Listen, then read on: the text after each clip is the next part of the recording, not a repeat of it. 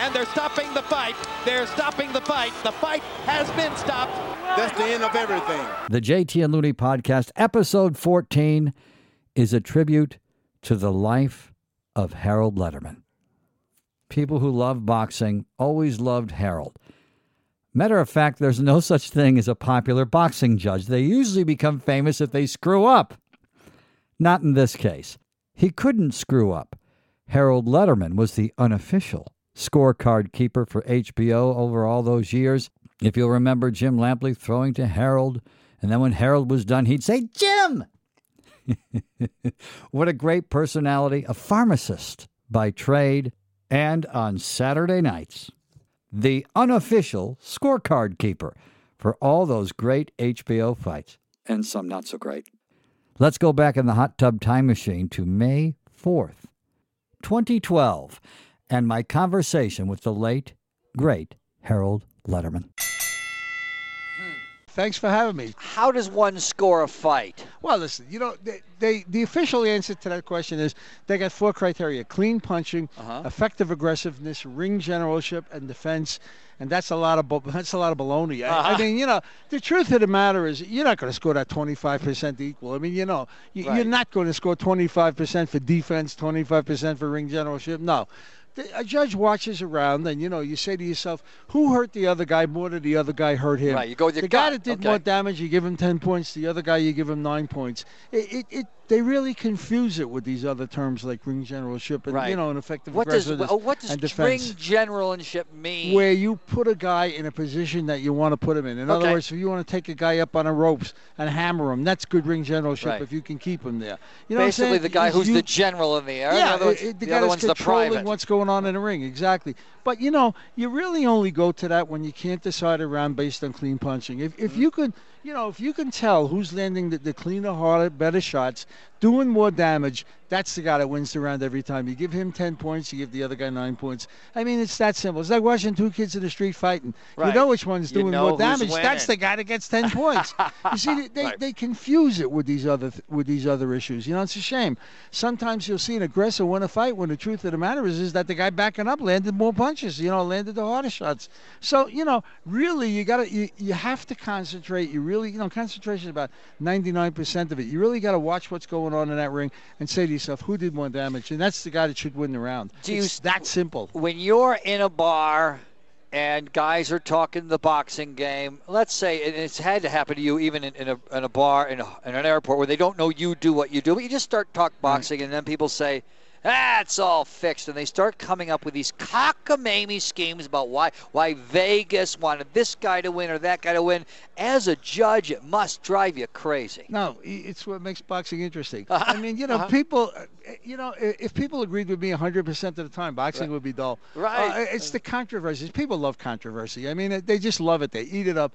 Whether they admit it or not, they eat it up, So everybody's got an opinion. And I got to tell you, you're not going to believe this, but some of my best friends, the guys that, disagreed with me, I didn't know these guys from a hole in the wall. They called me up, cursed me out a couple of times. I listened to what they had to say. I try to digest, the way they sort of fight. Right. And that's how you learn. And I become friends with guys just, going over scores, saying, because they might, though they think you're a jerk for scoring it that way, but then you realize they might have something interesting to say. I'm not the smartest guy in the world, and nobody else is either, I mean, exactly. You have to listen to what people say, because once in a while, you're going to say, maybe he was right. Maybe this is how I should watch a fight in the future. Maybe I should look for what he's saying. You'd be surprised. I have a chat group full of maniacs, but I got to tell you, every one of them is a real expert on boxing, and they kick around fights, and we kick around decisions, and what happens in fights, and who's the better fighter. We've been doing this for years. It's amazing. Sometimes they really put a lot of good ideas in your head. You're the only famous. We're talking to boxing judge Harold Lederman, the guy from HBO, Jim, that guy. Harold, usually the only famous boxing judges are the ones who screwed up. You're probably the one with the best reputation because you can't screw up. You're not part of the official scorecard. Yeah, it's true. But, the truth of the matter is there are fights where people just don't agree with me, and that happens. Right. TV takes away a lot sometimes. You really get baffled with television. Right. Number one, you lose the velocity of the punch, and that's the most important thing. The velocity of the punch is what's determining who wins the round. Right. And very often you lose this on TV. I remember years ago, This is how I learned this. This is interesting. Years ago, Roberto Duran was fighting, it was Hector Camacho in Atlantic City. And one of the judges was a real good friend of mine. He was a good referee. He was a good judge. He passed away. His name was Paul Venti, V-E-N-T-I, from New Jersey. And Paul was a darn good judge. Anyway, Duran's hitting Camacho, on TV with monumental right hands. Right hands that could have knocked over telephone poles. Hector's running and jabbing. The end of the fight comes, and Hector wins the decision, and the whole world is screaming. So I about a week later, I ran into Paul. I said, Paul, tell me about Camacho and Duran. He said, Harold, there was no doubt in my mind that Hector Camacho won a fight. He said Hector Camacho had good snap on his jabs. He was moving. He was going laterally. Duran would hit him one tremendous right hand in a round, maybe two tremendous right hands, and people were thinking that Duran was winning the round, and he wasn't. Camacho just kept snapping that jab into him, doubling up, throwing, 2, 3, 4 punches at a time. And he won a decision. So, sometimes you really get fooled by TV. Another thing, on TV you get a one-dimensional view. When you're at ringside, right, you can see the whole thing. You got a three-dimensional view. There's no doubt about it. You lose a lot on TV. High-definition television has helped tremendously, because you see much more of the ring now. Right. Believe it or not, you see a lot more than what you used to see in the old days. Have you ever TiVo'd it and taken a look at HBO and the job they do? High definition television. And talk about the lighting. Does HBO does a brilliant job with the lighting? It looks like HBO happens to spend a lot of money on production. I mean, Showtime does also, but we really go all out with lighting, with sound guys, with sound equipment and whatnot. It's amazing. Because I live in LA. It's a film town, and I have friends who are interested in the film business, and even if they aren't that much interested in boxing, I pull on HBO, I TiVo the fights. Yeah. I put it on. I say, look at this lighting. Yep. Because all great films are about lighting. It starts with lighting. I often say one of the most valuable people in boxing is somebody that nobody ever heard of, and that's Rick Bernstein, the executive producer of HBO Sports. Why? He's the one that comes up with all these innovations. He hires the lighting guys and the sound guys. He may not even know who the heavyweight champion is, but boy, he knows how to light up a ring, and he does a great job at it. He spends a lot of money. Another unsung hero at HBO. Exactly. Liev Schreiber. Shriver. How do I say his first name? Liev. Okay. Liev Schreiber. Liev Schreiber, because you asked me the trivia question before we came on the air, and that was, who does the voiceovers for HBO 24/7? And I knew it, being a voiceover geek myself. Exactly, he does a marvelous job with the documentaries. I try to get. You wonder if it's the TV show that good, or is it just the voiceover? I know he is really terrific. I try to get the the Ray Robinson documentary, the Joe Louis documentary. And they said nope, Liev Schreiber's got a contract, and he does a wonderful job. I mean, I don't knock him. Now he's doing a 24/7 series now, so he is terrific. He really is excellent. And the reason why I knew the answer to that, when I was a kid, and my grandfather loved boxing, and I learned everything about boxing from my grandfather, who was a boxing judge, and we would sit in his house, and I'd say, "Hey, Grandpa, that's Burgess Meredith. That's Fred Gwynn. He was Herman Munster." And I would start telling him, the commercials would come on, and I would tell him who was doing the voiceovers, and he would look at me like, "How do you know this stuff?" But I wanted to play with microphones growing up, and you wanted to become a boxing judge.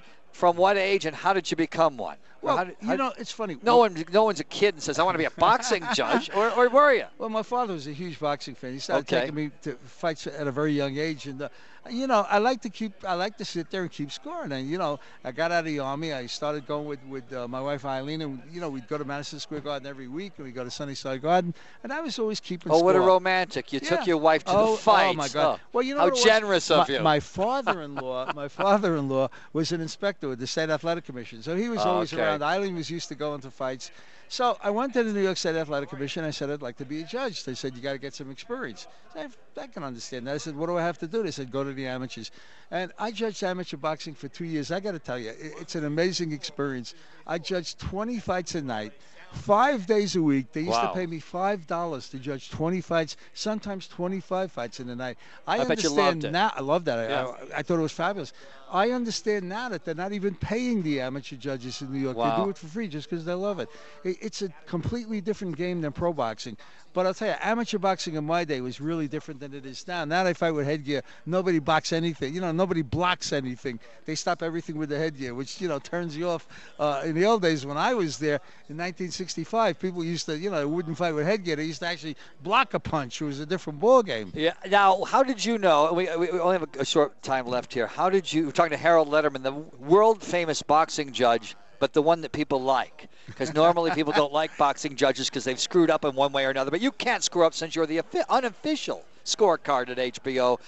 How did you know when they what year did they hire you, and how did you know? How did they know you'd be able to do it? Throw to you, talk for 20. Is there a window? Is it 20 seconds? Is it 10 seconds? Is it 30? You must have you got to fit it into a window. What's the window? In time, I don't really know. Okay. But, I got to get my scores in and shut up. I've always got a director from my ear yell, Harold, shut up. You've gone long enough. But anyway, it was back in 1986. I was watching a fight on TV one night, and I got to know the HBO people just from fights that I had judged in New York at Madison Square Garden. So I'm saying to myself, what I'm looking at and what the announcers are saying is just two different things. So Monday morning, I called Ross Greenberg, who at that time was producing all the fights for HBO, and I said, Ross, it's Harold. I said, listen, you want to get a judge to keep score for you. I said, your announcers don't know that much about the rules, and they know less about scoring. He says, Ross was very innovative. He was the one that brought in the CompuBox guys. Right. He said to me, Harold, that may not be a bad idea. He says, I'll call you, and I didn't think anything of it. So about 2 weeks later, he calls me up and says, Harold, how would you like to work a fight for us, So I said, sure, why not? So that's where it started. Harold Lederman, rest in peace. Thank you for listening to Believe. You can show support to your host by subscribing to the show and giving us a 5-star rating on your preferred platform. Check us out at Believe.com and search for BLEAV on YouTube.